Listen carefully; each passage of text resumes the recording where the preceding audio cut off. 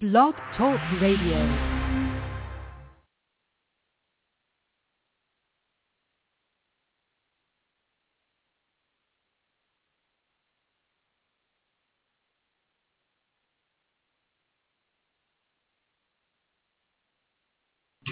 And we're live. Today on Backroom Politics, is America at war with the W word? Is there a disconnect between the White House and the State Department? Is this really a counterterrorism operation? What does America believe? The NFL has had a bad week. Can the game and the league afford to take this kind of bad press? Scotland the Brave and the Independent. Scotland goes to the polls this week to vote for independence. And what are the ramifications of an aye vote? And the Clintons are in Iowa. Is this the sign that pro-Hillary supporters needed and wanted? That and tell me a story today on Backroom Politics.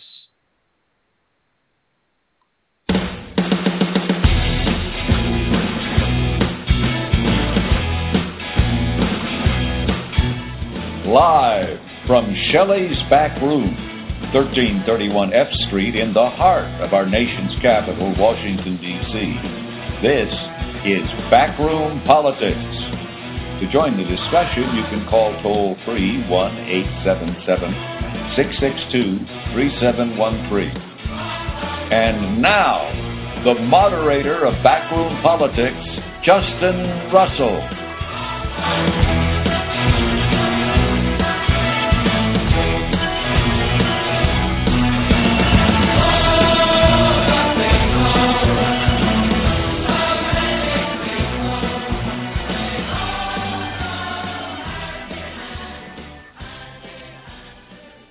And good afternoon out there in Radio Land. It is Tuesday, which means it's time for the best radio talk show you've never heard of. This is Backroom Politics Live from Shelley's Back Room, 1331 F Street in the heart of our nation's capital, Washington, D.C. Joining me on my left, as he does every Tuesday, former 8-term member of Congress representing Washington's 2nd Congressional District, Congressman Al Swift. Hello, Congressman. How are you today? To my 11 o'clock, he is the former Vice President of Government Affairs for the National Broadcasting Corporation and floor chief for them, Congressman Gerald R. Ford. He is the Honorable Bob Hines. Hi, Bob. Hello, Jeff. At my 12 o'clock, he is the former lobbyist for 20th Century Fox and the former executive director of the great state of Maryland's Democratic Party, Carl Tuvin. Hello, Carl. Hello, Justin. And Hello. at my 11 o'clock, he is the former Undersecretary of Commerce who's worked for, at last count, 4 presidents, longtime Senate staffer and Washington insider. He is a very handsome and distinguished fellow from the Stimson Center, the Honorable Alan Moore. Hello, Alan.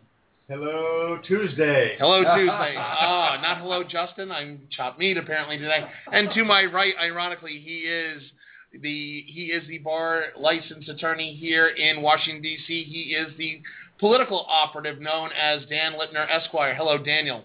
Hello, Justin, and I'm glad to see you. Oh, that's good. I'm glad. And there is somebody behind you, outside on the street, talking on the phone. You got to be on time. Got to be on time, kids. You want introductions? You got to be on time. Hey, listen, big show to talk about. We've got a lot of good subjects to discuss today. The big one right now we want to talk with is the continuing struggle of this administration and the crisis involving the ISIS folks there in the Middle East. If you were not watching this past week, the White House has said, according to White House press secretary, that the American government and America is at war with ISIS. However, Secretary of State John Kerry and his team down at the State Department call this a counterterrorism operation. Bob, this seems like a matter of semantics, but there's some big consequences regarding which verbiage we're using, not only here in America, but to our allies abroad. Well, I don't see it as a war because there are no boots on the ground, and that's what it takes. We don't have any troops marching over there and doing anything. We're talking to allies. We're talking to allies who fundamentally, Sunnis don't want to fight next to Shiites on the same side. And that's what's happening right now. It's not happening. But, Alan Moore, why is the semantics of are we at war with ISIS? I mean, right now, America is saying if it walks like a duck and it quacks like a duck, chances are it's a duck.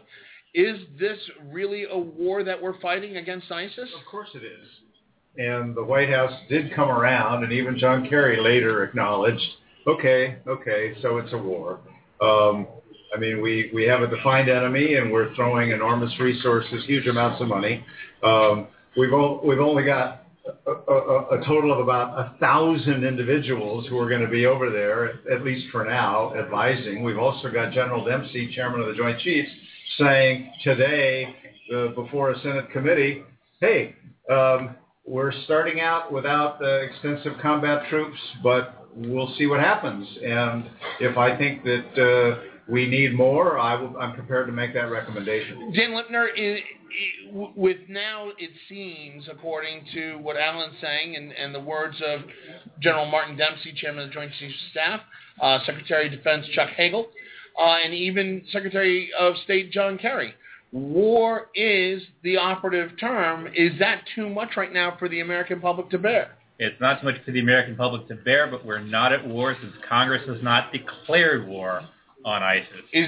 Is this, in fact, a counterterrorism operation? It can't be anything other than a counterterrorism operation. Only Congress can declare war. Congressman Al Swift, once you get settled in, we'll have you join the conversation. But I was just being a gentleman for one of the few times in my life. You get introduced when you're on time. After that, you're on your own. Denise Krebs here, by the way. And Congressman Al, Dan brings up a very distinct issue of we have not, Carl, really? We're on the air, sir. Dan his cell phone's on. Don't like that. The reality is we've got Dan Lipner talking about the fact that we don't have a exact declaration of war from Congress. Right. You, as a former seated member of Congress, are you on board with that mindset? In fact, that this is still a counterterrorism operation? I have always been a little troubled about trying to get a declaration of war now in under these terms in the way the world is today. I think when that was, originally established, I think it made sense. But what's a war? You can be fighting people for years without it being a war.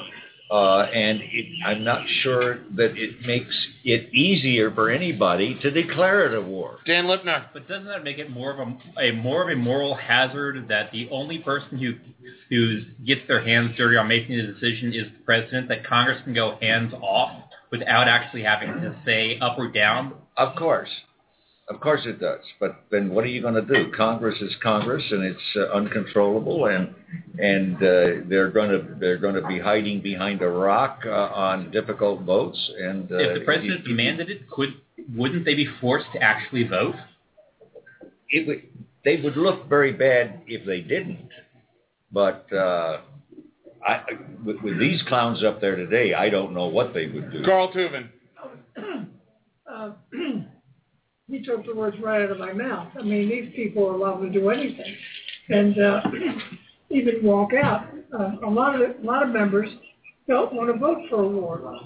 They don't want to have that on their record, and it could present a real problem. Who knows what would happen in the Republican caucus if the Tea Party all of a sudden said, we don't want to spend the money on airplanes, have people flying over Syria and Iraq and bombing.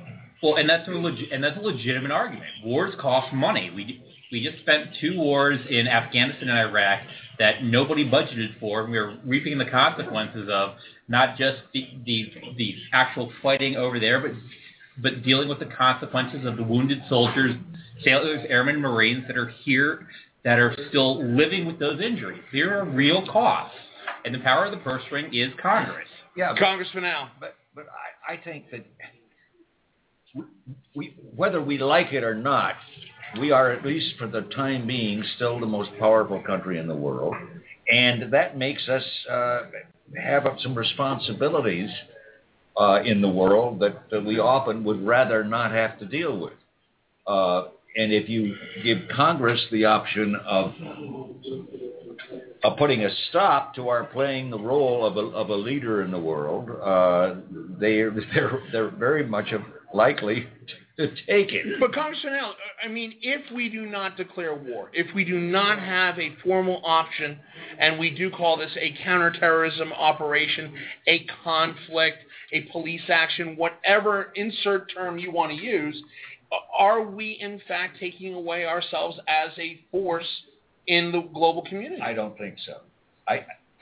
Look, when there are people shooting at each other, there is a war. Now, if the lawyers, pardon me, want to be able to parse this, and get it so that it's legally correct, it doesn't change anything. If you're shooting at each other, it's a war. Hold on. Alan Moore. I hope everybody was listening to Al because he was 100% right.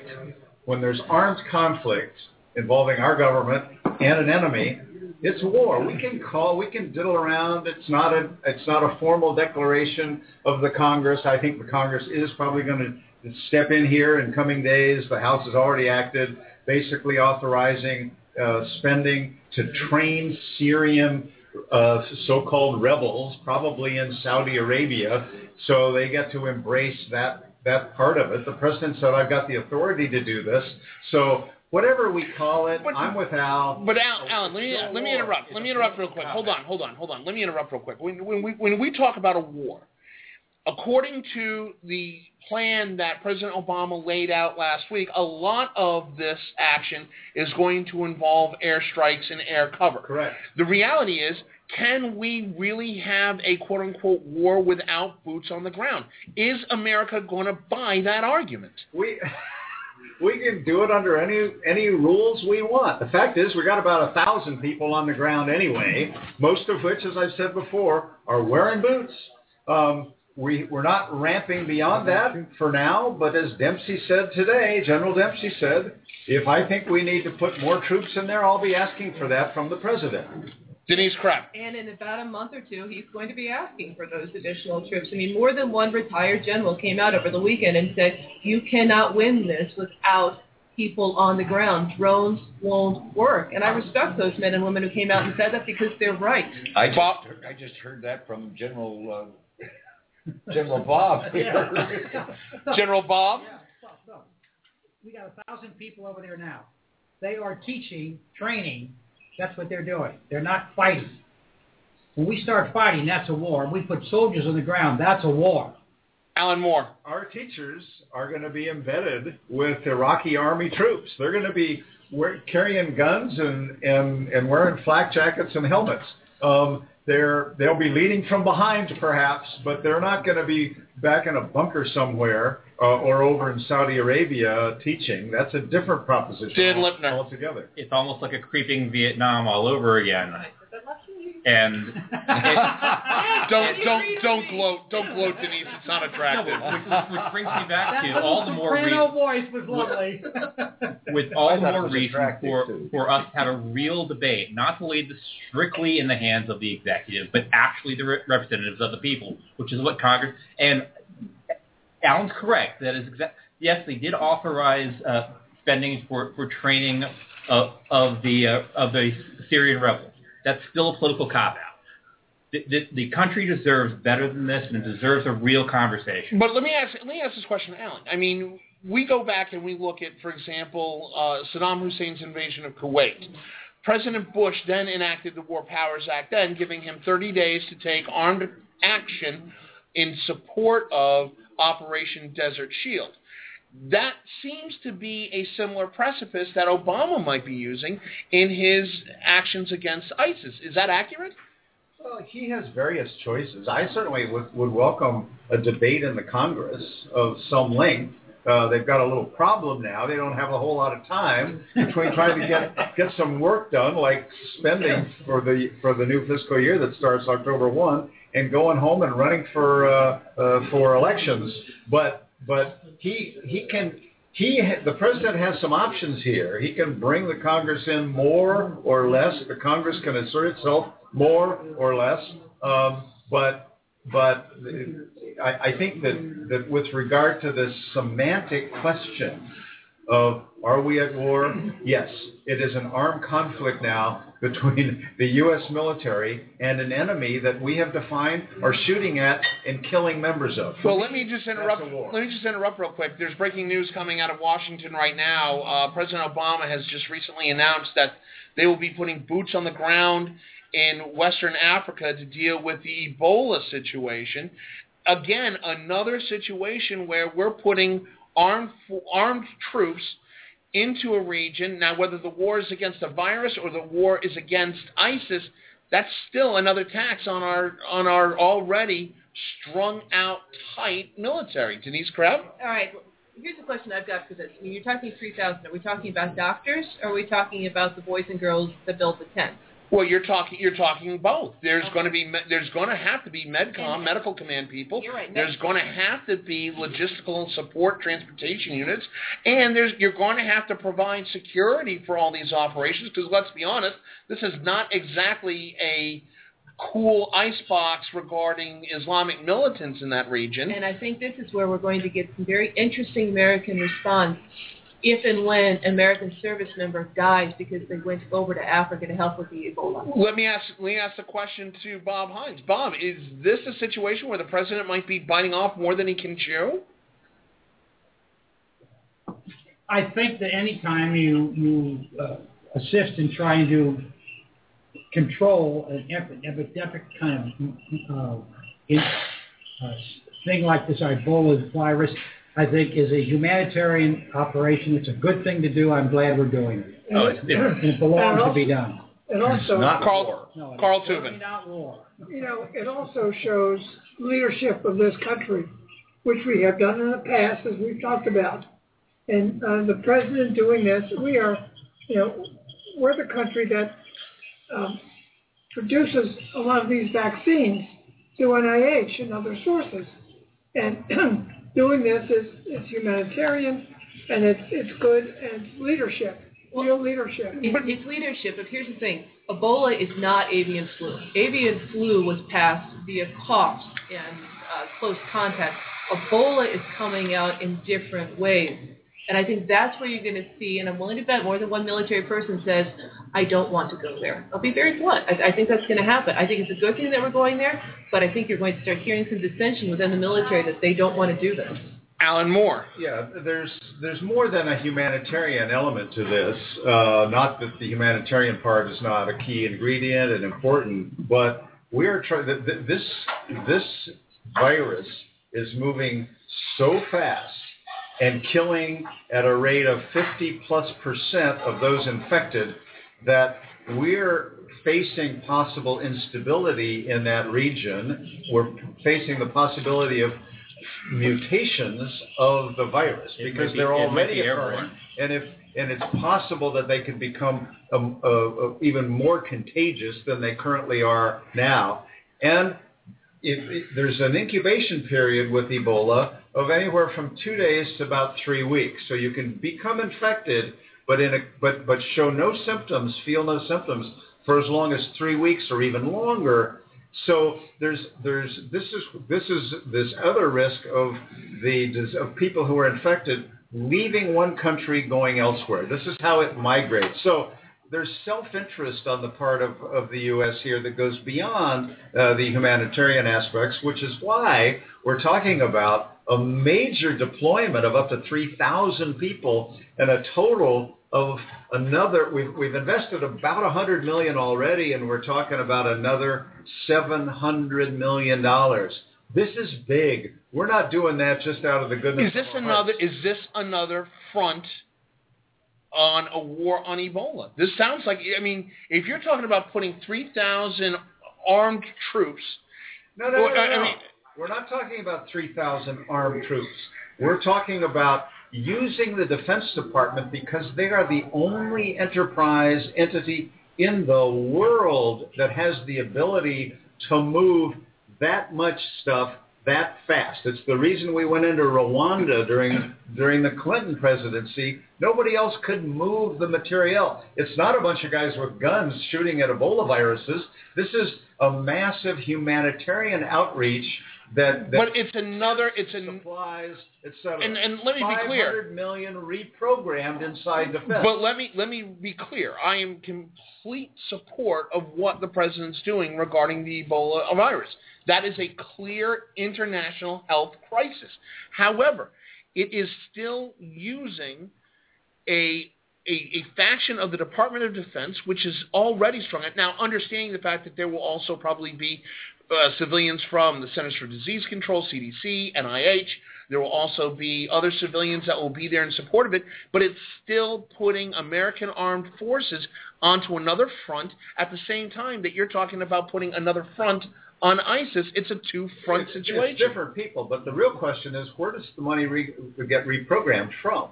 You don't. It's $500 million that will be reprogrammed inside the defense budget. It's got to come from someplace, and that defense budget is declining, stretching our capabilities in the first instance. Now we're going to somehow squeeze another $500 million and dedicate it to this. But Denise, I mean, going to Alan's point, though, you're talking about taking operational funds out of DOD, which would normally be used for, let's say, dealing with the conflict against ISIS, versus trading that money and putting it into MedCom. Where do you rob Peter to pay Paul? No, there's a lot of money slushing around right now in DOD. This is not ISIS money. This is probably money that they haven't spent on other programs. I'm willing to bet a call went out, what have you not spent?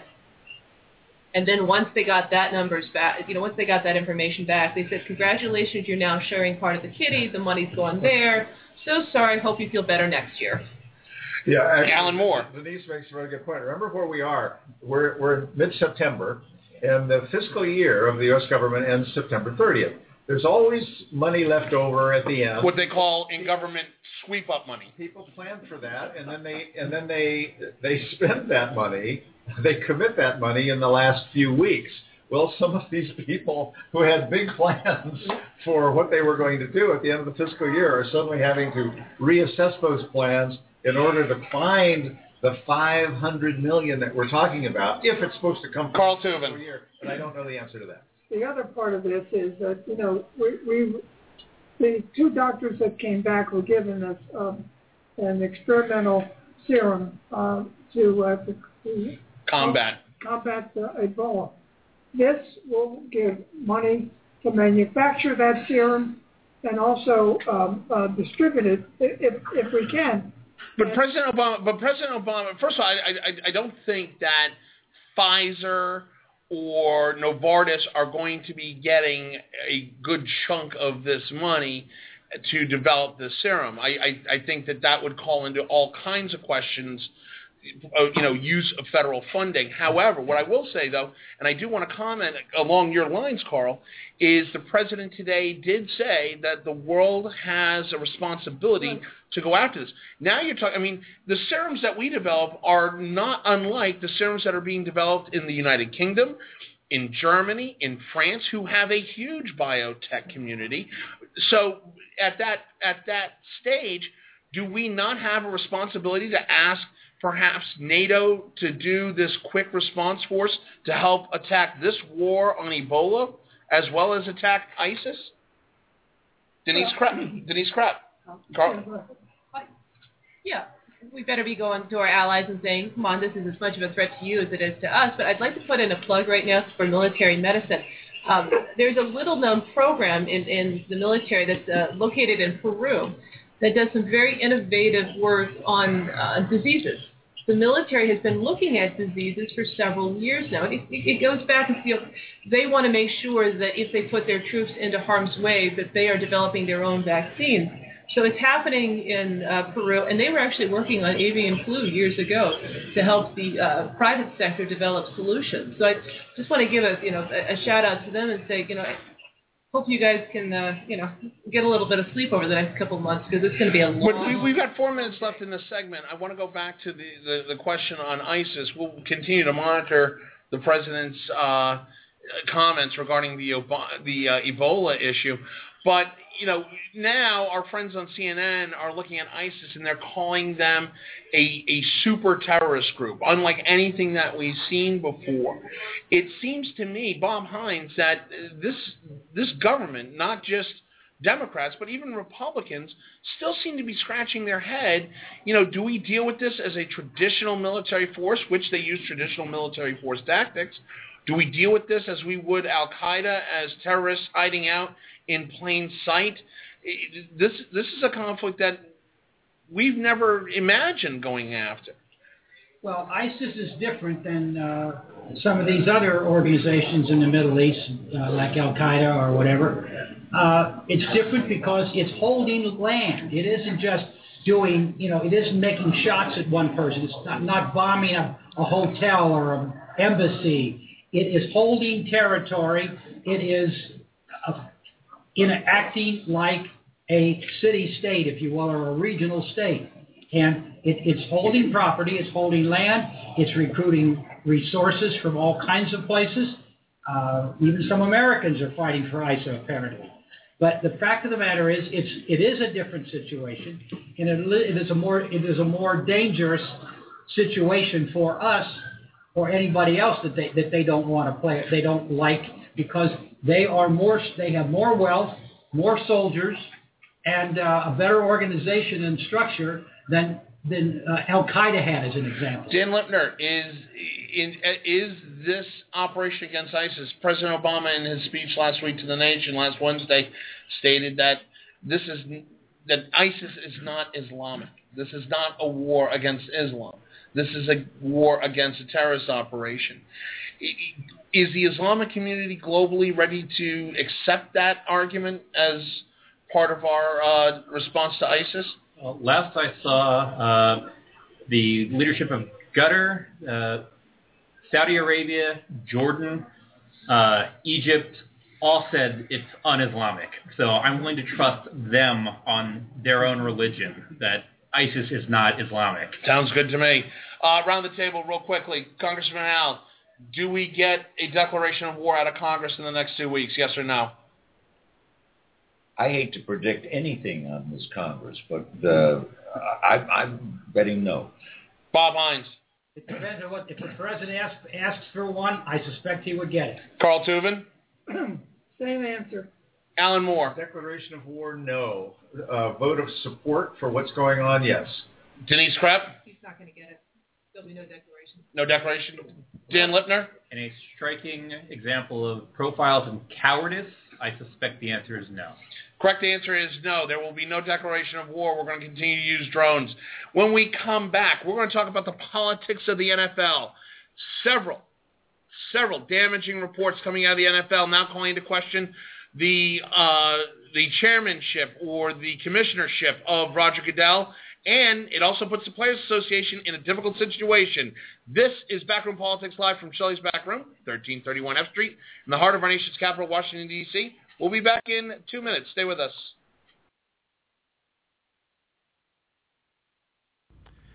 You know, you hear us talk about Shelley's Backroom, 1331 F Street, in the heart of our nation's capital, Washington, D.C. It's being the place to be.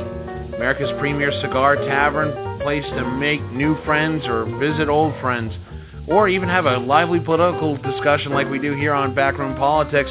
But what you may not know, Shelley's is the place for private parties. Shelley's Backroom is available to host events for groups of 10 to 250. From cocktail receptions to sit-down dinners, Shelley's can provide custom menu options to suit your needs and budget. Although Shelley's is a smoke-friendly environment, Shelley's can make accommodations for non-smokers based on the side of your party, but heck, why would you want to? With a cigar menu like they have here, why would you even consider going smoke-free? Event pricing varies based on the time of the day of the week chosen for your event. For more information on private parties at Shelley's Backroom, go to www.shelleysbackroom.com/private-party. Shelley's Backroom, the place to be, as Bob likes to say it. It's also a place for private parties.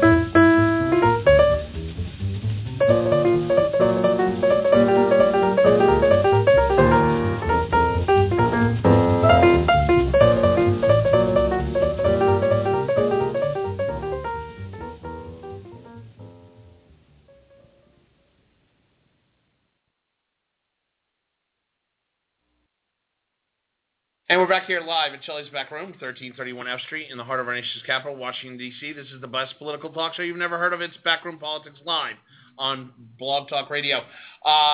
We're going to switch gears a little bit. First, I want to make an apology to Alan Moore last week.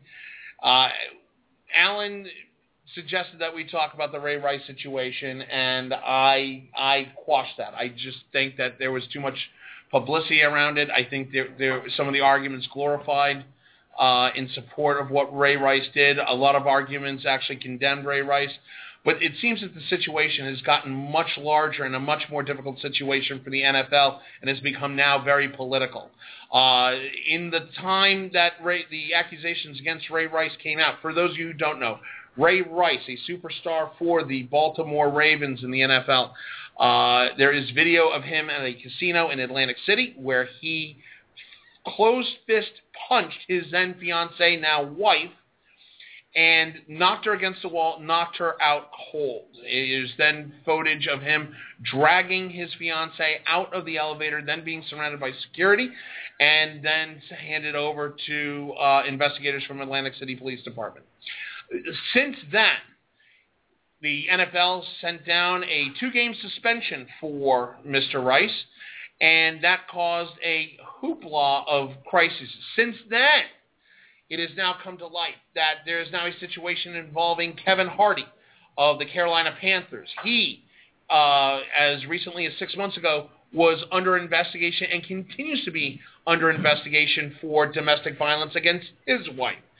Also, Minnesota Vikings superstar Adrian Peterson has now been indicted and has been arrested and booked and out on bail regarding an incident involving his son in which he disciplined, according to some sources, his son to the point of showing open wounds and welts on him requiring medical treatment.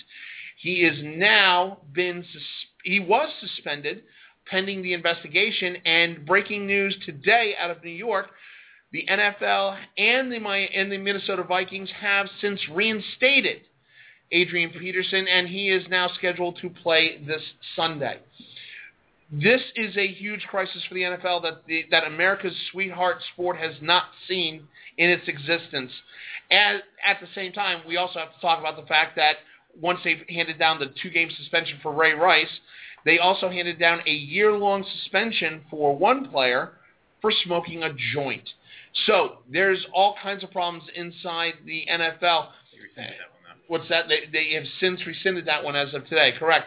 But there's a huge problem here. There's no question that the billions and billions of dollars that the NFL generates has gotten the attention, some bad attention lately. Alan Moore, when you look at the situation with Ray Rice, we talked about it a little bit after the show, when the 2-game suspension comes down and then an indefinite suspension as a result of public outcry, is the NFL and Commissioner Goodell out of touch with reality, or is he trying to protect the big money business that is American football? Well, this is something that got out of hand,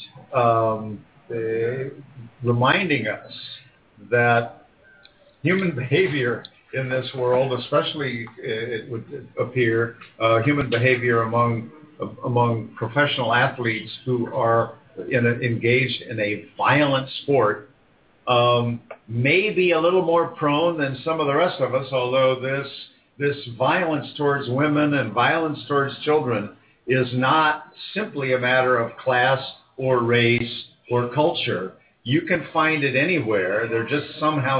There's a lot of attention and maybe a little higher probability of professional football players. I don't know.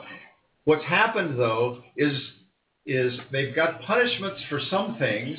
They don't have punishments for other bad behavior. What they really need to do is define exactly what the rules are, inform every player what those rules are, and then stick with them. The thing that concerned me about the Ray Rice incident was that New Jersey law enforcement people looked at the evidence, made a decision not to prosecute, but to urge counseling for the couple. The fiance, now wife, at the time said, yes, I provoked him. He said, yes, I hit her. Yes, we are going to counseling together. When that became public, he got his 2-game suspension. Then the video came out. Then the Ravens released him. And then the NFL indefinitely suspended him. Now the players' union has stepped in and said, you can't do it that way. You can't just arbitrarily set new rules as they come down. And I find, some level of sympathy towards that point of view, that you need to know what the rules are, and everybody needs to be informed. Otherwise, you never know what you're going to unleash. But, Congressman Al, if the Players Association, under the leadership of DeMaurice Smith, a known Washington figure here in the district, great attorney and very sharp businessman, if DeMaurice Smith, whose responsibility it is to represent and defend his members in a collective bargaining agreement, which there is, if he does come out and defend Ray Rice and his actions, does DeMaurice Smith and the NFL Players Association stand the chance of saying, look, all you're doing is encouraging or condoning this type of violence against women by your player members? That's a really slippery slope for the Players Association. Well, the whole thing is a slippery slope, I think.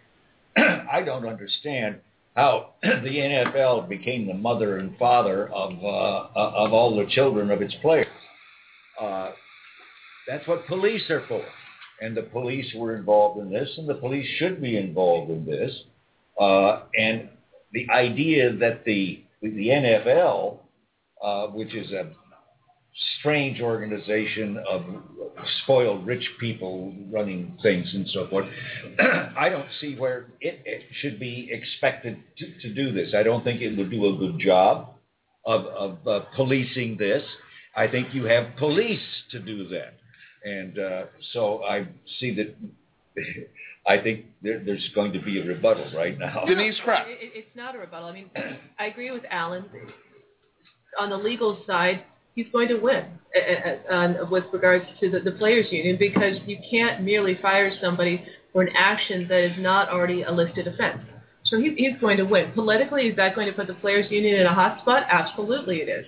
Whether or not they decide to, pull his arm and say, this is not the time nor the fight we want to take, that's what we should be watching out for. With regards to the New Jersey police, no, it doesn't really surprise me that they said, hey, we want you to seek counseling. I can't tell you how many people that I know and have talked to who have been abused or have been assaulted, where the police have said, we don't want to prosecute, or the prosecutors have said, we don't want to prosecute, there isn't enough, go seek counseling or go have a better life. Now, what I can say, and I want to bring this up, is that at least in the past 2 years, more and more Americans have been talking about rape, sexual assault, and domestic abuse, and you know that because you know what the platform is for the new Miss America? The new Miss America's platform that she announced on Sunday was domestic assault and rape. Oh, interesting. Interesting. Huge. Bob Hines. What the problem we have here is that, number one, you've got the league, deciding what they're going to do with people who are they find in domestic violence. You got the players' union separately arguing for the players. The two of those two groups have got to get together and put together a very strong set of rules and penalties for the violations of those rules. That's the best way to do it. Let those two organizations get together and settle and fix the matter so that everybody knows what the situation is if there is any violence. Congressman Al. But that doesn't answer my question. Is why does the league itself have any business in this at all? It's a police thing. And the NFL writes the rules of how you play the game. I don't know whether they write the rules of how you raise your children. Well, apparently they do. There are ethics clauses in most professional football contracts, Congressman. There are there are situations where the police will not prosecute, but there still needs to be punitive action brought against players who demonstrate illegal or bad action. Football? It's a reputation. These are players that are looked up as role models in many communities, and if you have your players sitting there, conducting domestic violence against their spouses, or in the case of Adrian Peterson, over-disciplining your child, or in the case of Kevin Hardy, just all-out beating somebody, that there needs to be punitive damages. That hits them in the pocketbook. I want to make it clear that I don't support any of that activity on the part of any of these guys. I just don't understand how it became the NFL's responsibility to discipline this. Dan Lipner. Well, years ago, Charles Barkley, basketball, I know it's a different sport, had a commercial that said, "I am not a role model, I'm a basketball player." And I have more than a little bit of sympathy for that point. However, to Denise's point, it is a good thing that we are now talking about this issue. This isn't a new issue. It's just new that we're actually talking about it this publicly. And the fact that the White House has actually commented on the Ray Rice situation sets a different tone. And the fact that rape and domestic violence are a conversation that we are now having and not just saying it's something that's brushed aside. I do agree. This should be more law enforcement than it is league. The league's response has been mob justice. And because there happens to be video of it, the 49ers player, who I don't know his name, who actually was convicted, played because there's no video. So you plug another media source, The Onion, said, Roger Goodell took a hard stand against domestic violence caught on video. And that's basically what it is. So much so that even Adrian Peterson, who was indicted, and he's also the best running back in the NFL, we're going to allow that to work its way through the justice system. There's clear standards that's being adjusted depending on what the mob wants. It is not a legal system. Bob Hines. One of the reasons that I think that it's important that the league and the Players Association, set some guidelines, rules, and penalties, because let's look at it this way. If you get in trouble, the police, haul you in and you serve 90 days or, go to a counseling group or something like that, that's one thing. But if you got your money, that's where they're going to see, the players are going to say, my God, I'm going to lose my big house. I'm not going to have my cars. I don't like it. I'm not going to do it. It's too much of a penalty. And that is very important. We need them to recognize that if you do it, you're going to really pay for it, and you're going to be sorry. Denise Krepp. I agree with you. I mean, you have to pay for it because for too long, people knew about it. It's not like people didn't know that somebody was hitting his wife. Of course they knew. People just didn't say it. That's the big difference. And now, if you're going to penalize them, you've got to set those rules up ahead of time. Hit them where it hurts. You've got to hit them where it hurts, and it has to be obvious. If for no other reason, then you're going to lose the female fans. I mean, they've done some pretty innovative things to attract the female audience. I mean, they're putting in some very high-profile Condi Rice females in football jerseys and advertising in Southern Living and other female magazines. You're talking about because women aren't going to support men who beat other women. Well, according to the NFL, women make up 45% of the total fan base. Yep. They make up 33% of the total TV viewing base for American football. Alan Moore, that's big money, and we're starting to see the ramifications. In the case of Adrian Peterson, Radisson Hotels has suspended its support of not only the Minnesota Vikings, but the NFL until, according to them, they clean up their act. Yeah, that 45% of the female fan base, I can call me a skeptic. Those aren't the women I know. Now, having said that, you're not even part of the fan base. Having said that, we can play some NFL trivia if you want. But having said that, whatever the number is, it's a sizable number, and they can't just blow off female fans, whatever their number, however much they may pay attention. I want to speak to Al's point because I think it's a really important point. We do have a legal system. We have law enforcement, and these people are prosecuted or not prosecuted. That, though, should not and cannot bind. It can inform, but it cannot bind the league. In football, in baseball, in basketball, the league and the owners have powerful financial and community interests in maintaining a standard that, again, is informed by the law, but it doesn't necessarily have to be bound by. So they were long fights over drug testing, and not drugs like marijuana, which can get penalties, but especially performance-enhancing drugs, which is cheating.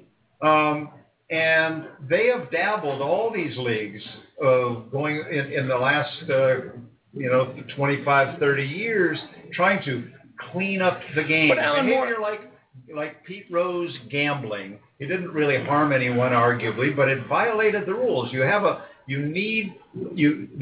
room for rules, but there's an important place that those rules be negotiated and be transparent and known, and people are informed, not just made up on the fly. But if we have a situation, going to Al's point, Congressman Al says, this is an issue for law enforcement. What we've seen with law enforcement, and there's now criticism coming out against the Atlantic City Police Department and county prosecutors and the district attorney in that jurisdiction, that said that they gave him preferential treatment because the investigators knew, oh crap, this is Ray Rice. Hey, can I get your autograph situation? It's O.J. Simpson situation. It's preferential treatment for a visible celebrity football player. Did, in fact, his celebrity give him a little bit of preferential treatment, or should he have been prosecuted? I don't know if it did or not, but all I'm saying is you can't just leave it to law enforcement. The league itself has its own financial interests and self-interest, and it has the right to impose rules, ideally and hopefully in concert with the Players Association. And those rules can be anything that they, in their collective judgment, think is for the general betterment of everyone. Denise Krapp. To answer your question, no, he didn't get preferential treatment because he was Ray Rice. It's just a problem that happens right now within the judicial system. Prosecutors aren't prosecuting all of the cases that come before them. It is extremely difficult, to prosecute these cases because it's going to turn into a he said, she said if there isn't a video. And then you have, quite frankly, and it goes back a long time that they don't prosecute these crimes, Justin. Again, I can give you anecdotal evidence of people, not going to court, and those who did go to court were put through such the ringer that people said, I don't want to go through that experience. If in fact Ray Rice is reinstated, and we haven't even talked about the Kevin Hardy situation. Kevin Hardy's still playing. The situation with Ray Rice, if Ray Rice is reinstated, does he or should he see another day as a professional football player on a football field? My personal belief is that he shouldn't see another day, but I put my legal hat on, and he will see another day. Bob Hines, you agree? I think so. I believe that Denise is right. But if you look at it, Dan Lipner, from an aesthetic point of view, what owner is going to sign Ray Rice with the thought process is, hey, you just signed to a multi-million-dollar deal, although he may be a great back, the reality is he's still on video beating his now wife. And you think that would stop Dan Snyder from hiring him? Well, I'm asking the question. Well, first of all, the Eagles picked up Michael Vick after he was a felon for dogfighting and a couple other horrific things. Ben Roethlisberger, who had his own little legal issues with mistreating women in a bathroom in a bar in Pittsburgh, there have been more than a few issues out there. That being said, to Alan's point, that you do need rules. You do need an actual system out there, and also the criminal justice system in this country is not just punitive; it's also corrective. And ideally, that everyone can be really rehabilitated. And we don't know. We do not know what is fully in the head of Ray Rice. We don't know if this is the only incident. There's a whole lot we don't know. In an ideal world, we fix the bad behavior. We don't just throw people away after it's occurred. Carl Tubman. The NFL has hired people now, women, to advise them on this whole issue. And I think the thing that has to happen that Al said is that the players union and the NFL have to sit down and make a structure for this whole thing. It's going to be excruciating because the players union and the NFL differ on a lot of things. It takes a long time for them to get something done. Well, the word coming out of that's what should happen. Well, the word coming out of New York today is in fact that those talks have already begun between the Players Association and the league, and they're active as we speak. Denise Krepp. And it's in their collective interest to sit down and say we need to deal with something because at the end of the day, it's both. Both of them have a bottom line that's going to be impacted, both the player's salary and the income that comes into the team. What I'm concerned about, though, is the long-term impact. You can hire 4 women. That's great. That's wonderful. Congratulations. You finally did it. Are you calling this a knee-jerk reaction, Denise? Oh, my goodness, am I ever. But are you actually going to listen to them? And are you actually going to make some changes? Or is this merely a fig leaf and saying, it's okay, we've done something. Don't worry about it anymore. We haven't talked about the Adrian Peterson case, which is a whole other can of worms. In the case of Adrian Peterson, where he, like many parents, disciplined his child by getting a switch or a branch or a paddle, but apparently his spanking turned into something a little bit more violent when it created visible welts and open wounds on his 4-year-old child. Adrian Peterson has come out in a tweet saying, I may have gone overboard in disciplining my child, but is this enough to get him suspended and have Radisson pull its support of the Minnesota Vikings? Bob Hines.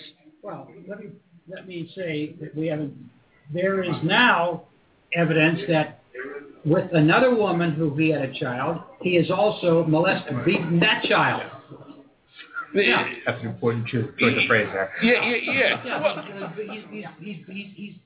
this is the second child that he apparently has been beaten. But I can tell you right now, I got spanked. My mom did amazing things with a Rubbermaid spatula and a wood spoon. It shows, Justin. It shows. I turned out okay. Look, every one of us. We'll be the judge of that. Let's take a vote. Hey, my mom's a saint. You leave her out of this, pal. But the reality is, our parents, I mean, we've all been spanked. Our parents today, had they disciplined us today the way they did back in those days, would have been arrested. And yet, the parents still have a responsibility, and it's inherent to them that they have a choice on how they discipline. My sister chooses not to spank, but that doesn't take away the fact that I see friends of mine who will take a flat hand and tap them in the rear end. Alan Moore. There's an interesting standard that I think is in part of the law in some states, and that is if your punishment of your child requires medical attention, then by definition you have crossed a line. That's not an easy, clear line. All that means is you hurt a kid and you don't get him medical attention. This is a 4-year-old, Peterson's child, and the prior one was apparently about that same age. Boy, you got to watch out for those troublemaking 4-year-olds so you can just whip them. Peterson, as a child, was whipped, and there's some stories with belts and so on by his father. He thinks he turned out well. We've got in many families all over the U.S. Cultures that are handed down parent to child of whoopings, as this was called by Peterson. I hate that stuff, and I think it is appropriate subject matter for the league when it looks beyond pure law enforcement to set standards on. It's just another subject. And we can sit here and say, okay, what's worse? Cold clocking your girlfriend or whipping disciplining your kid in a way that has open welts on his buttocks and scrotum, or raping somebody when you're in a bar.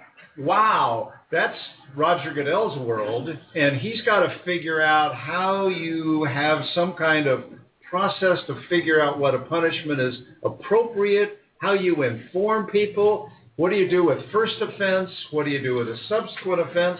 This is complicated stuff. It is. I'm happy that there's some women that can give advice. I think you need some men giving advice too. This is just really hard, and I have some sympathy for these perpetrators who had no idea that they would lose their livelihood. Right. Well, we're gonna obviously this is not a situation that's going to go away anytime soon. We're going to keep an eye on this. But when we come back, we're going to go back overseas, and we're going to talk about a separate Scotland. Scots go to vote on Thursday to decide whether they leave the United Kingdom and become an independent member of the Commonwealth or stay with the United Kingdom and take their governance from London by way of Edinburgh.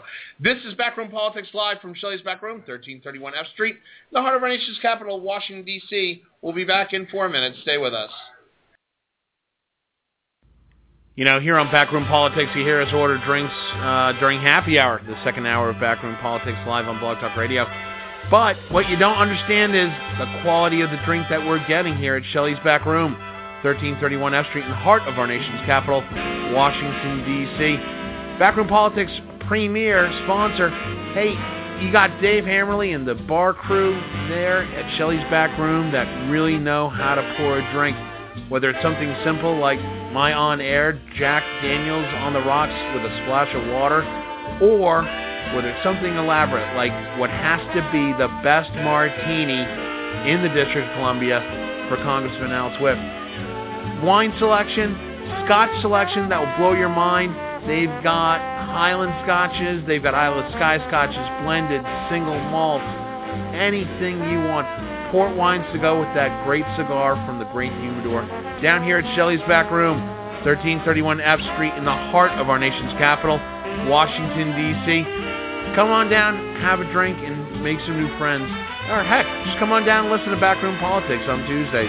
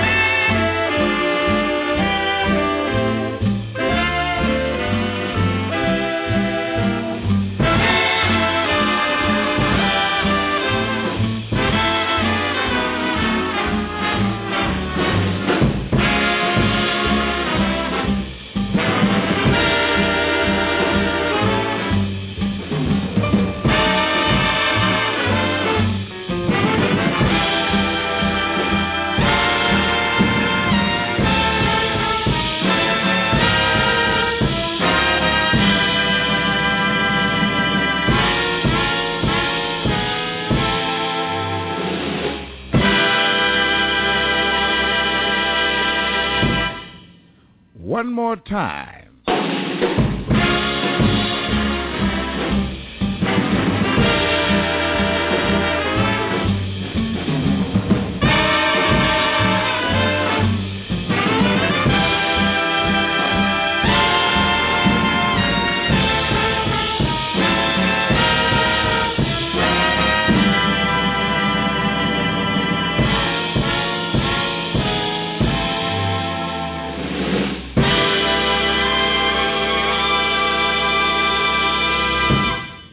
Let's try it one more once.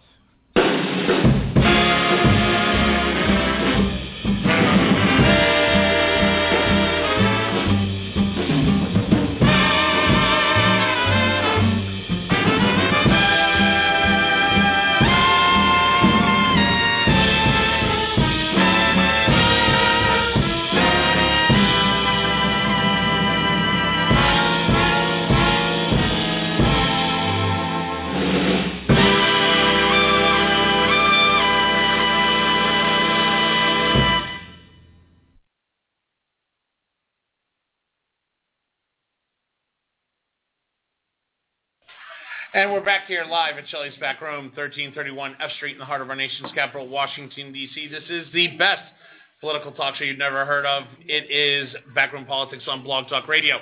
Hey, we're going to talk a little bit of British politics. This is the week where the Scots go to vote to decide whether they are going to be an independent country separate from the United Kingdom, or do they remain with the United Kingdom and take their direction from London. It has been what large amounts of politicos in Great Britain felt was going to be a slam dunk for the no vote, has recently become a very, very contentious and very tight race to decide the future of Scotland. As of latest polls, one poll coming out of London has the no vote ahead by 1 point with a 3 to 5% margin of error. One of the leading newspapers out of Glasgow has the yes vote to separate from the UK, 51-49, same margin of error. And there have been several polls conducted by the BBC, which shows that it is literally a 50-50 split down the middle. So trying to handicap this is going to be crazy. It looks like it's going to come down to a game day decision. But there are pros and cons to all things as you vote. But the large one right now that the no vote is touting is the economic impact to Scotland. Bob Hines, when you look at this vote, this is something that we see about once every generation. They did it in 78. They did it again in 97. And now in 2014, we're seeing an independence vote again. But for the first time in history, there is a strong opposition to London, strong enough to possibly give them independence. What could possibly be some of the ramifications of Scotland voting aye and saying, we're out of here, we'll still be part of the Commonwealth, though? Well, one of the results would be that the British, I think 6 nuclear submarines, which are currently stationed in Scotland, and that's the only place on the western side of Scotland or England that they can put them. If Scotland goes independent, those submarines and their atomic weapons, their nuclear weapons, are going to have to slide all the way around to southwestern England. It'd be a terrible problem for the British. They'll just won't be able to be what they are doing. They won't be able to work as well with their maritime responsibilities on the NATO. With respect to England, but Scotland, what you're going to see is, they have oil. It's a wasting asset. They're not pumping as much as they were 5 to 10 years ago, and in another 10 years it may be even much less it is today. I think they'll probably have to structure their own pension systems, their own. It's going to be a great deal of problems. It is not a particularly wealthy country. It doesn't have a very modern. It has not modernized its economic system. Its industry is mostly small. It is not a country that I think can succeed well. If they do it, it would be more a matter of ego. We want to be an independent country.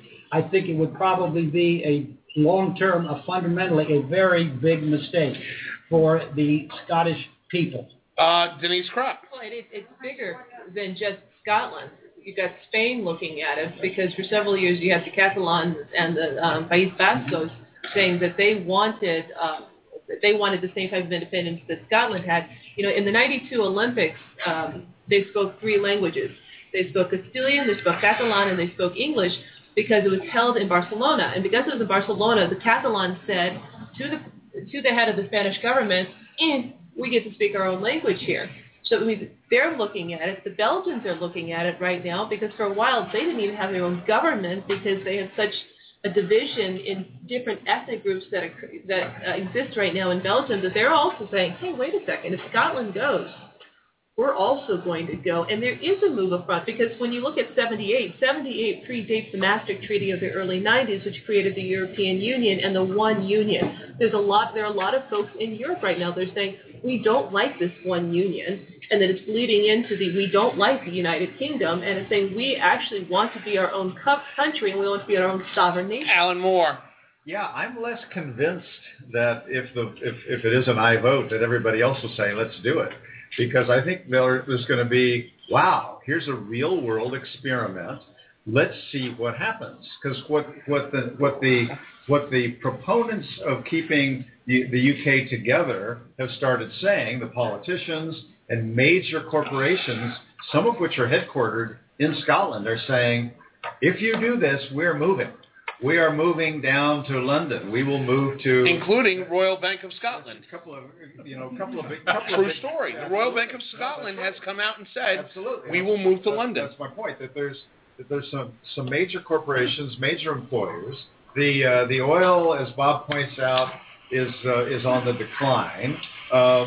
Who knows with the atomic subs? They could conceivably have some kind of a lease agreement, keep them there. I don't know about that. There's a whole host of things of unintended consequences that nobody really knows. It's sort of, you got to be careful what you wish for. And it's one of these bizarre things where there are people with a powerful set of feelings. A lot of people have also switched opinion. People are mad at the scare tactics of both sides. On both sides. And then there's a lot of people who just don't really care. That's kind of fun. It's like, let's shake it up. It's a little bit like in Minnesota when they decided to vote in Jesse Ventura. Are you comparing the Scottish independence vote to the Jesse Ventura vote? I'm talking about the mindset of, here's this wrestler. Let's put him in governor because who cares? And there's got to be some segment of people who say, who cares if we're separate or not? Let's see what happens. But Dan Lipner, you've got a situation where if, in fact, they do say yes, the no side has been saying, look, this is a bell you cannot unring. There is, however, in support of the I vote, you've got questions about the stability of the National Health Service out of London. Scotland would take over its own National Health Service, and they've all said, as a centrist right government, there would be privatization of that, saving Scots apparently tons of money. Police forces would be enhanced. National sovereignty would be increased. There's a big argument that's directed at the pride that is the Scottish people. Well, this is actually a bigger question, and this also goes to Denise's point. Globally, there's been a bit of a devolution of the nation state, and shockingly to me, this is also hitting the UK, that a certain disconnect from central governments, whatever they might be, throughout Europe, parts of Africa, it's just occurred. And that devolution is a real thing. And why that is and what people hope to gain from it, and this is to Alan's point, it's not clear to me that any of those devolutions where somebody has broken off from a long-term partnership has led to the betterment of either party once that separation has occurred. I don't want to intermix the EU because that's a different kettle of worms. It's just an economic partnership. But an actual nation state, when they've broken up, everyone's worse. And the fact that the governments have been unable to connect with the populations and keep this as a united thing that is good for everyone is amazing to me. But before I go to Carl, though, Dan, when you talk about everybody's been worse off when they separate and they create their own countries, the reality is this is the first Commonwealth nation, Western civilized nation, that we've seen do this in modern history. You're talking, many of the same things were said about giving Ireland independence back in the early 1900s. People said the same thing about Canada having self-governance, and that the people of Canada would feel the impact of that back in the 1800s. The same arguments are being used, but if you look at the examples of everybody from the Bahamas to Canada to Ireland, it seems that they thrived in some instances. I think you're mixing apples and oranges. Why? In other cases, including Ireland, these are territories that were conquered. Yeah. So these were not partners that were actually fully involved. Really, heck, that's part of our own revolution here. We didn't actually have a say in the government that was running us. That being said, the Canadians, the Queen still has juice in Canada. Well, as they will in Scotland. The Scottish government has already said that they would remain part of the Commonwealth. And that's to be seen. The Queen has actually chimed in on this uncharacteristically and said there will be consequences for this vote. Well, it was a rather ominous statement. Carl Tubin. You know, the question, when you talk about the Queen, the question it comes to mind that the royal family has holdings in Scotland. Including the vacation home at Balmoral. Exactly. So, you know, what happens there? Does Scotland come in and say, these are our lands, not your lands? Yes. Or do they settle with the royal family? I mean, this could be another big problem for them. But Alan Moore, when you look at Scotland, I mean, you know, I'm in celebration of the vote on Thursday, drinking my single malt Scotch, their biggest export, along with oil and tourism. You look at the Scottish economy itself.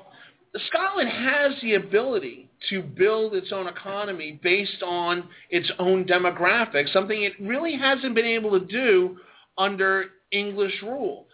This seems like an opportunity to see another possible strong or moderately strong economy to emerge, giving good growth to different sectors. No, I don't see it that way. I think that and I don't buy the notion that being part of the UK has held Scotland back. The only thing they've got to hold on here is the oil. That's the one thing that, and it's not even clear to me that they necessarily own all of it, but that's an issue that will have to get sorted out if there is an aye vote.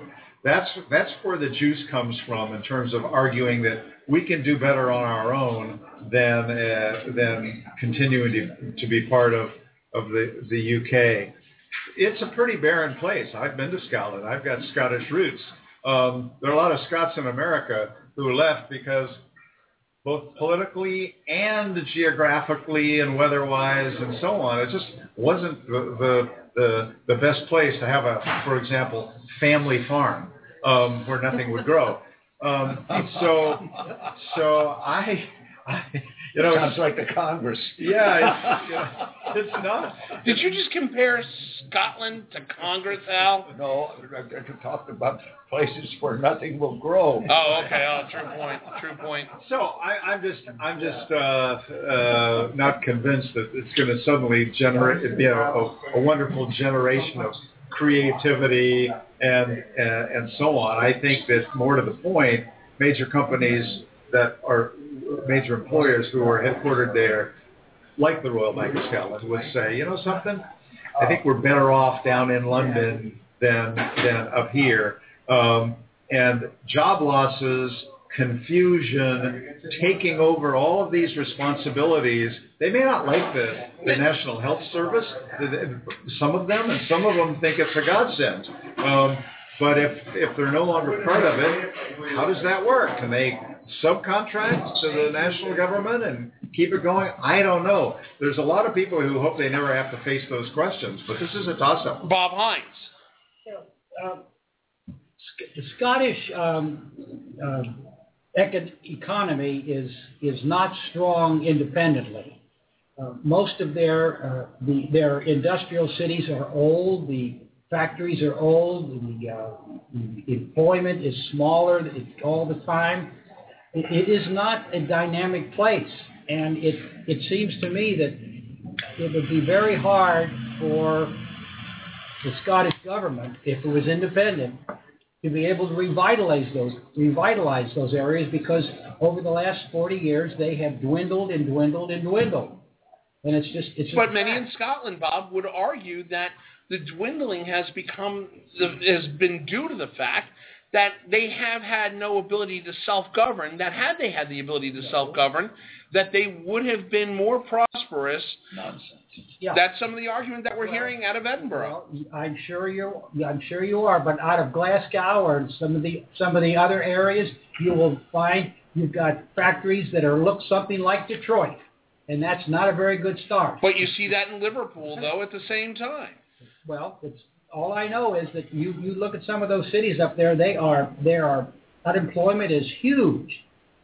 I don't understand. Congressman Al. There is a feeling among certain people in various places that they would be better off if they disengaged from somebody they've been with a long time. I had two counties in my congressional district that at different times decided that the eastern half should break off from the western half of the county. In both instances, the parts that wanted to break off were economically depressed areas that didn't have much opportunity to really provide a better economy, and they wanted to go. It was ridiculous, and you know, I don't understand why these people want to split. It's usually emotional. It's the common sense in everything that every one of these situations that I know about. The common sense and the economic sense says don't split, but people sometimes just get all excited about it. Carl Tubin. Part of it could be just to kick the shins out of England and say, we can do this, you know. And it is usually that kind of an attitude, which is not. It's a nice way to think, but it's a bad. But it strikes me. But to that point though, it strikes me as though when you say kicking the shins, it seems though that the folks down in Whitehall in the English Parliament right now have a concern, because as the yes vote has gained momentum and as the yes vote has closed the gap of what was largely going to be a landslide, according to some that I've talked to in Edinburgh, they have since, as those numbers have dwindled, said, look, if you vote no, we'll give you more autonomy in the little puppet legislature that you have in Edinburgh. We'll give you a little bit more self-governance, but that still has not been enough to appease those in Scotland that are supporting the yes vote. Alan Moore. Yeah, we'll see. We'll see. It is interesting. There's kind of this air of desperation. Like, wait, don't do it. We'll give you a little bit of what you want. But as we talk about it, and let's face it, none of us know much about what's truly going on in the minds of the major Scots. But there have been movements inside the U.S., particularly in Texas, wanting to split off. And, hooray! There's this fierce pride. It's the only way Rick Perry's going to be president. We're better than anybody else, and we resent rules coming in from Washington, and yet that movement, although some people talk about it, I don't think it has ever gained any significant traction. I think, when I try to understand Scotland, I try to understand the mindset of people from a particular state, like Texas, because that's just the one that's most talked about. If we think we're better and we don't like the role of the national government, we'll just give them the finger and go off on our own. It's hard to see that actually succeeding in the U.S., but I don't know. Carl was giving the finger here. I got it. Carl Tubin. Well, it's a shame that this podcast isn't going over to Scotland. It is. Because It is. I can tell you right now. I've talked to several of my friends over in Scotland who are also attached to the quote-unquote Scottish government. They do listen. I told them that we were going to be talking about this. They'll probably download it as one of our thousands of downloads. But I will tell you, I've talked to friends of mine inside British government. The folks in London are concerned. This is a major hit to the British economy as well because of the tax revenue that is generated by everything from tourism to Scotch imports, not to mention the tax revenue that Whitehall gets from the pipeline action coming in from the North Sea. Well, this is a big economic hit on both sides of the border. If they vote to secede, it is worth noting that it could also cost the current British government to collapse. I mean, there is more than a bit of conversation that the current coalition will not sustain losing Scotland. There's actually something to that. I can tell you right now, in talking to the folks both in London and in Edinburgh, the large gap that was closed by the yes vote was largely a lack of confidence in the current government sustaining and the increase in popularity in what they call UKIP, the United Kingdom Independence Party, which is largely seen as the British Tea Party. It is a real concern, and the folks in Scotland tend to be more centrist. They tend to be more moderate as far as their political beliefs versus your Tory, conservative, and now UKIP type monsters that they see down in London. Bob Hines. Well, just yesterday, the Prime Minister offered some more goodies, if you will, to the Scots to stay within the Union, because they see it too as a loss. They're cutting off a significant part of it. Of Great Britain is no longer Great Britain; it's now England, and Northern Ireland, and Wales, and Wales. And the reality is, I think the government in London thinks it's important that Scotland stays where it is, and they made additional statements yesterday about what they will do if the vote is correct. Now, ironically, the White House has also chimed in. The president, oddly enough, not that he has enough foot and mouth disease recently on foreign policy, literally ticked off a bunch of people in Scotland by getting involved in saying that this is something that needs to be very well considered, and he suggested that they vote down separation. God, I don't get it. I didn't see that. Yeah. I was not aware of that. Yeah. You're confident of that? I can give you the source if you'd like. USA Today. Thank you, USA. Against he has come out. I will read you the quote from President Obama on this. President Obama, we obviously have a deep interest in making sure that one of the closest allies that we will ever have remains strong, robust, united, and an effective partner, suggesting that Scotland's separation will weaken. Suggesting that. That's some interpretation of those words. Oh, of course, I'm interpreting. I'm a talking head. What do you expect? Carl Tubin. Well, this makes sense. I think from his point, he and Cameron have gotten very, very close. And he realizes, I'm sure, that if this happens, that the Cameron government could collapse. And I'm sure the Republicans in Congress will blame Barack Obama for Scotland leaving England. They blame him for everything else. Why not? This is clearly one of those cases, though, because I think you're right about the risks to the current government in the UK, that President Obama is very, very glad that we do not have a parliamentary system in America, because the way things have gone the last few months, there would have voted no confidence. And he would have been gone. Although I would have paid to see Prime Minister's questions in Congress. That would be a show.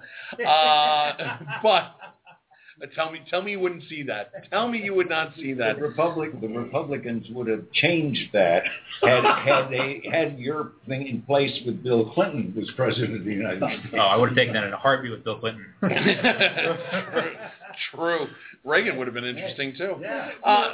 I have to bring up this point, that in the 50s, when Eisenhower was president, there were a lot of people in this country who said if we had a parliamentary system then, we would have been able to change things. But it didn't. That's why we'll never see a third party. This country can't handle a coalition government. We can't even deal with the government we got now. It's amazing. We can't even deal with a two-party system. Yeah. Look at what good that's done us in Congress. I'm so not getting meetings on the Hill next week. Hey, that being said, good luck to our friends in Scotland. Vote your mind, vote your conscience. But that being said, we're going to get back to American politics. When we come back, we're going to talk about the Clintons' recent trip out to Iowa and Hillary's little adventure at the state fair. Oh, it was a glorious one. This is Backroom Politics live from Shelley's Backroom, 1331 F Street in the heart of our nation's capital, Washington, D.C. We'll be back in 2 minutes. Stay with us.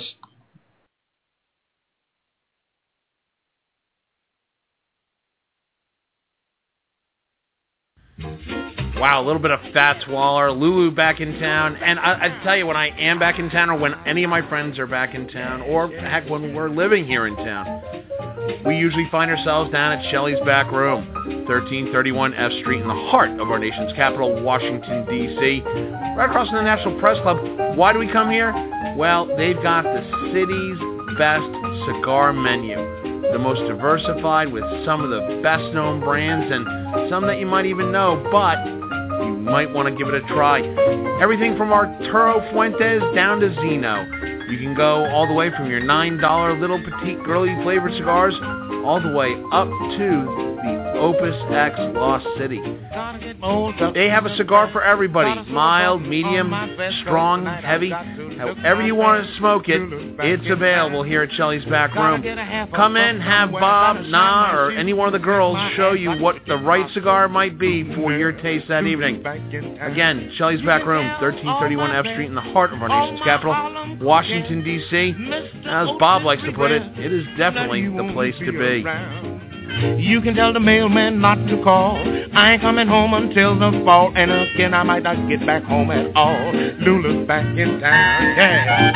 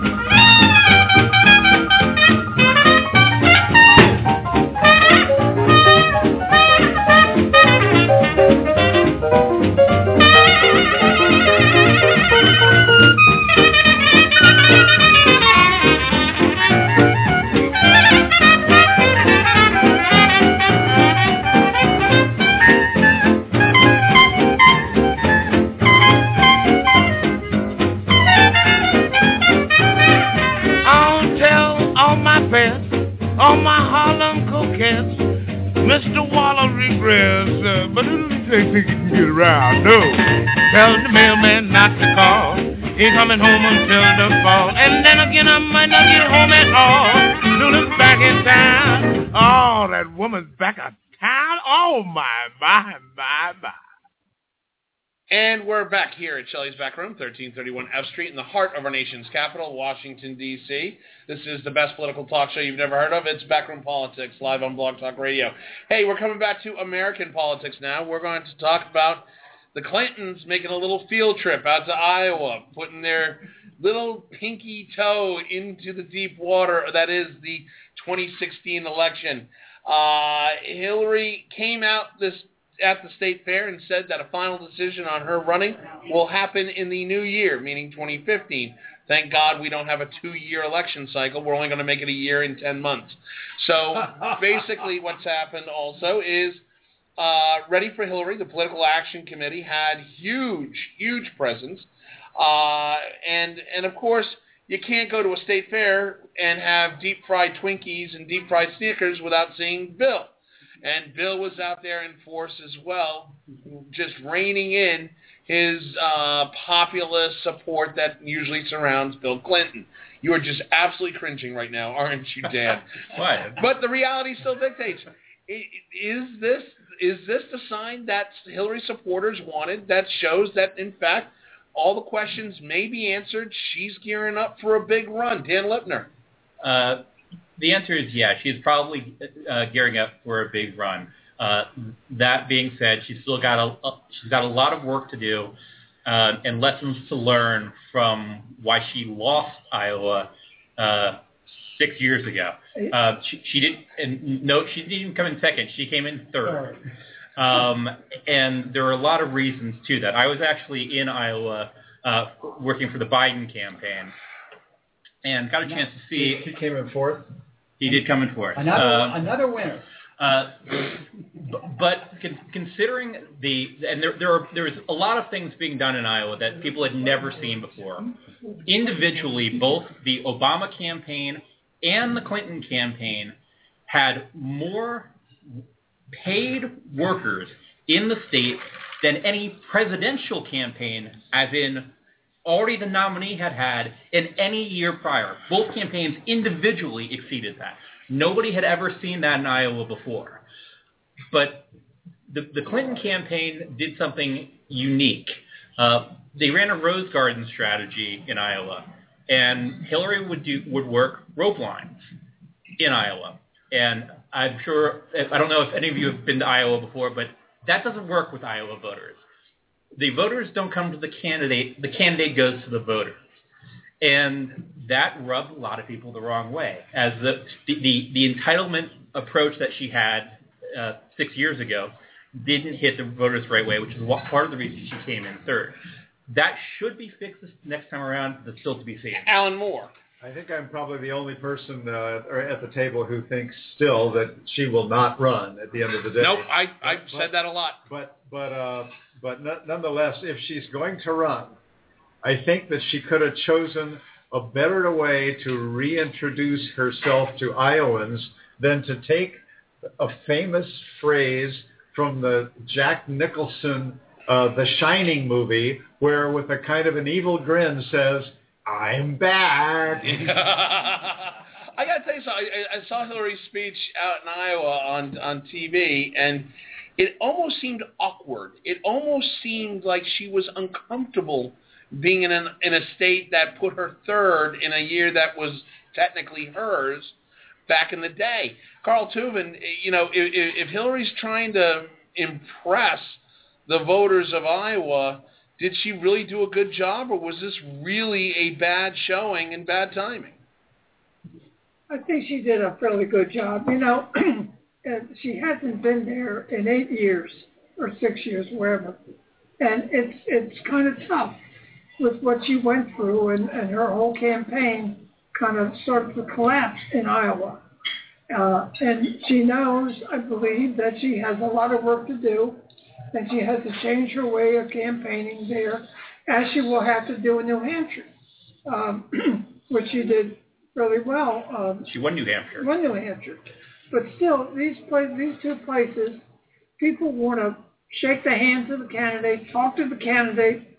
Paul Sarbanes, when he went up to New Hampshire at one point, told me that he's never seen a place where, people say hi, and then they want to see the candidate. They want to shake hands. They want to get to know the candidate and touch them, feel them, the whole thing. Congressman Al, though, can Hillary rebrand herself more effectively in Iowa this go around? And is it possible she can ingratiate herself to the voters of Iowa? I'm still thinking about the touching and feeling going on in New Hampshire. Al wants to go to New Hampshire. Yes, she can. Yes, she can. I think that this is all the kind of things that people like us and other politicians sit around and just thoroughly enjoy talking about all this, and it's just chatter. I think she's going to run, but I wouldn't be too shocked if she didn't. And this is nitpicking, I think, about whether she gave a great speech, and will be forgotten, not when you get to the Democratic National Convention. It will be forgotten. Tomorrow is too soon. Maybe end of the week. Dan Lipner. Well, let's go into a little bit of the substance here, as far as who Hillary Clinton is and who. Why start now? Are you serious? Why? They're actually. Oh my God, he's read her policy papers. Crap. She actually did serve in office in the Senate for a term and a half. Actually, so there is a track record there as well. So, and it's also where Democratic voters are.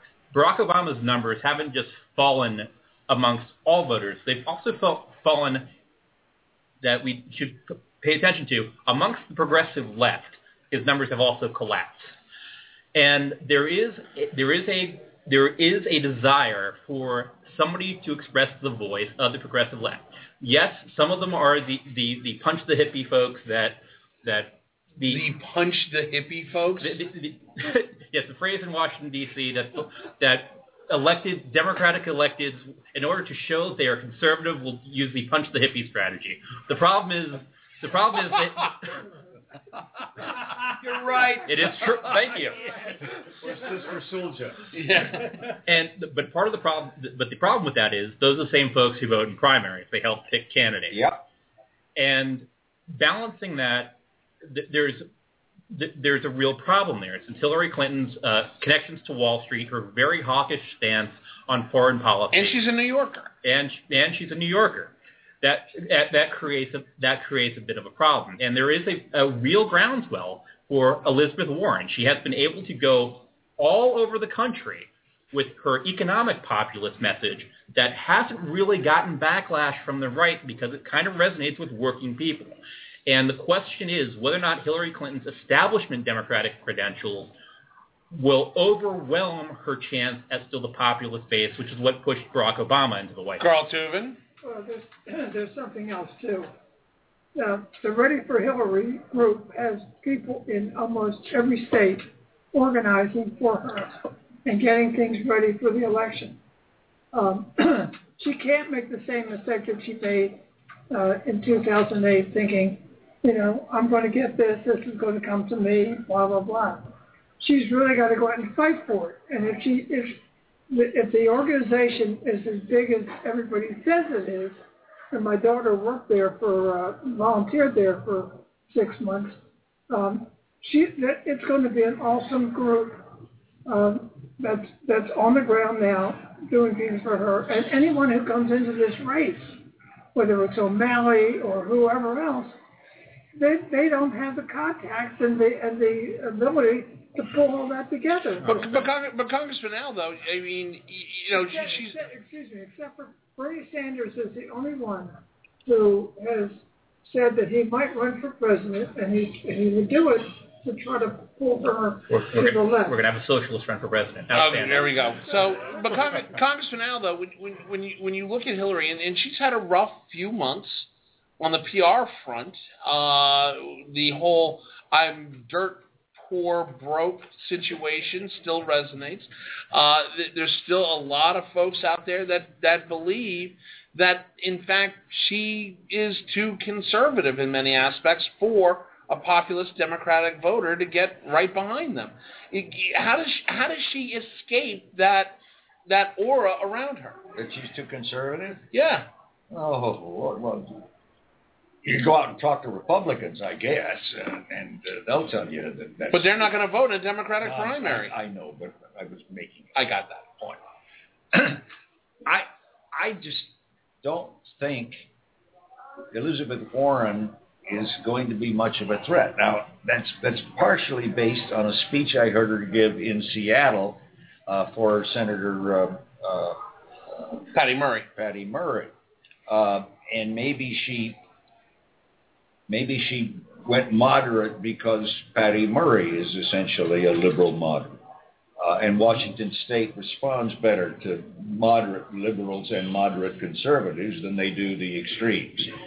But she didn't give a speech that was going to burn down the barn at all. So I don't quite see that. And I think that the country, the United States is, in my judgment, unfortunately, a pretty conservative country, and I just don't think that somebody that's way to the left or significantly to the left of Hillary Clinton is going to take the nomination away from her. Dan Lipner. Well, I doubt Elizabeth Warren will be running. I think you're correct there. However, there is a longing for an Elizabeth Warren type, somebody who will take the banner of the economic populism that she is advancing. That being said, that economic populism is there in the Tea Party too. There's a giant undercurrent of people who do not feel connected to what is going on in the country. With Wall Street still booming under our Muslim socialist Kenyan president, that is not hitting Main Street. Wall Street's doing great, and could not be asking for more, even though they're still crying. They've elected a head of cheese, and they would have done well. My God. That being said, Main Street is still hurting. Average Americans are still struggling, and there is almost no voice for them. And that undercurrent will be present in both the Democratic and Republican primaries. The only question is who gives voice to it. Well, I mean, let's be honest. I mean, Hillary Clinton does not go out to Iowa because she enjoys seeing the bridges of Madison County. She's out there for a very distinct purpose. Alan Moore, does her going out there this early and making the statements and having the political show that she did further push Iowa as a catalyst for 2016? Look, whether we like it or not, Iowa plays a grotesquely outsized role in this whole process. That's why we're all in favor of ethanol. That's right. Wow. And as Dan pointed out, it's not just you got to show We're not talking about the renewable fuel standard. You don't not only have to do more than show up, you got to interact. You got to have teas with scores and scores and scores of people. It's a crazy way for the process to work, but it's how it works. Having said that, I truly, even though I think she will not run, I don't believe she's finally decided that yet. And she's just trying to keep the option open to her. She realizes that with all these people that Carl talked about who are around the country, you do have some duty to them, too, to say, hey, you guys, never mind. Thanks so much. So, but I think when she goes out there, she's not only trying to test the waters a little bit in a place that wasn't very kind to her, but don't forget, she went out there to honor Tom Harkin, who she's known and worked with, as has her husband, for many, many years. So this was a way you could say, this is Tom's steak fry. That's why we're here, and we're here to honor him. And there's some truth to that. And she can stick her toe in the water. She can see how things go. But again, I think at the end of the day, for personal reasons, not because she couldn't have the nomination. I think the nomination is hers. The election, don't know. Different, harder question. I just think she, at the end of the day, is going to say, my time came, it passed, it's somebody else's time. Wow, interesting. Congressman Al, you had a comment? He answered my question. I was going to say, what persuaded him that she wasn't going to run, and you answered that, and that sounds rational. I tend to agree. I tend to agree with Alan. I think that she's going to see what she went through in 2008 and in that painful experience, along with being a part of 2 presidential elections as First Lady, as well as going through a huge election cycle as Senator of New York. That unto itself, I think she would prefer to be part of the Clinton political machine that will handpick successors a la Kennedy's. They want to be the new Kennedy family. They're not going to handpick anything. No. That doesn't happen anymore. But for her to run, she's going to be a grandmother. That's going to have a huge impact on her. She's closing in on 70. She's got a husband with a history. And he's got a history not only from when he was president, but a history since, which is all going to be Are you talking Monica Lewinsky history or heart history? I'm talking about medical history. His personal history. His health isn't great, although he's taken pretty good care of himself. He's become a vegetarian, I think even a vegan. But he's also been rumor has it, active in other ways in these intervening years, living apart mostly from his wife. She'd have to relive all the old stuff, any new stuff that emerges, and she thinks, wait a minute, I'm going to be 70 years old, and I think that I don't have the energy for all of this. It's a younger person's game. Let them do it, and let me enjoy the useful, productive work I'm doing with my husband and my daughter at the global initiative. Yeah. So it's not like she's got nothing to do. I tend to agree. Carl Tubin, last word, 1 minute. I think what's happening is she gave a fairly good speech talking about why the Democrats should be in, etc. And she's going to be going out and speaking throughout the country during this campaign. And I think that more than anything is going to make her decide one way or another. If she goes out, and if it's a rough road for her to travel, if there's kind of fiscal things that go awry, she might then decide, this is too much for me at this age, and I don't want to do it. But on the other hand, if she goes out and feels good about this thing and makes progress and helps candidates, etc., she'll run. All right. Well, with that, it's now time for my favorite part of the show. It's time for Tell Me a Story. Time when we talk about rumor, innuendo, the latest happening outside the Beltway, inside the Beltway, and stuff we just didn't talk about normally on the show today. Congressman Al, tell me a story. Oh, my God. I always start with me, and I never have one. Bob Hines? The end. Bob Hines, tell me a story. Quick. Think of a story. I've got one. Oh, jeez. He comes prepared, Al. Prepare for this? Oh, jeez. He comes prepared. Yeah. Bob Hines, tell me a story. I believe that Scotland will see the wisdom of staying within the United Kingdom. It makes much more sense than it does to be independent because of the limitations on their economy, the fact that their oil is going to be gone in another decade or so. It's clear to me that it's the smartest decision they can make.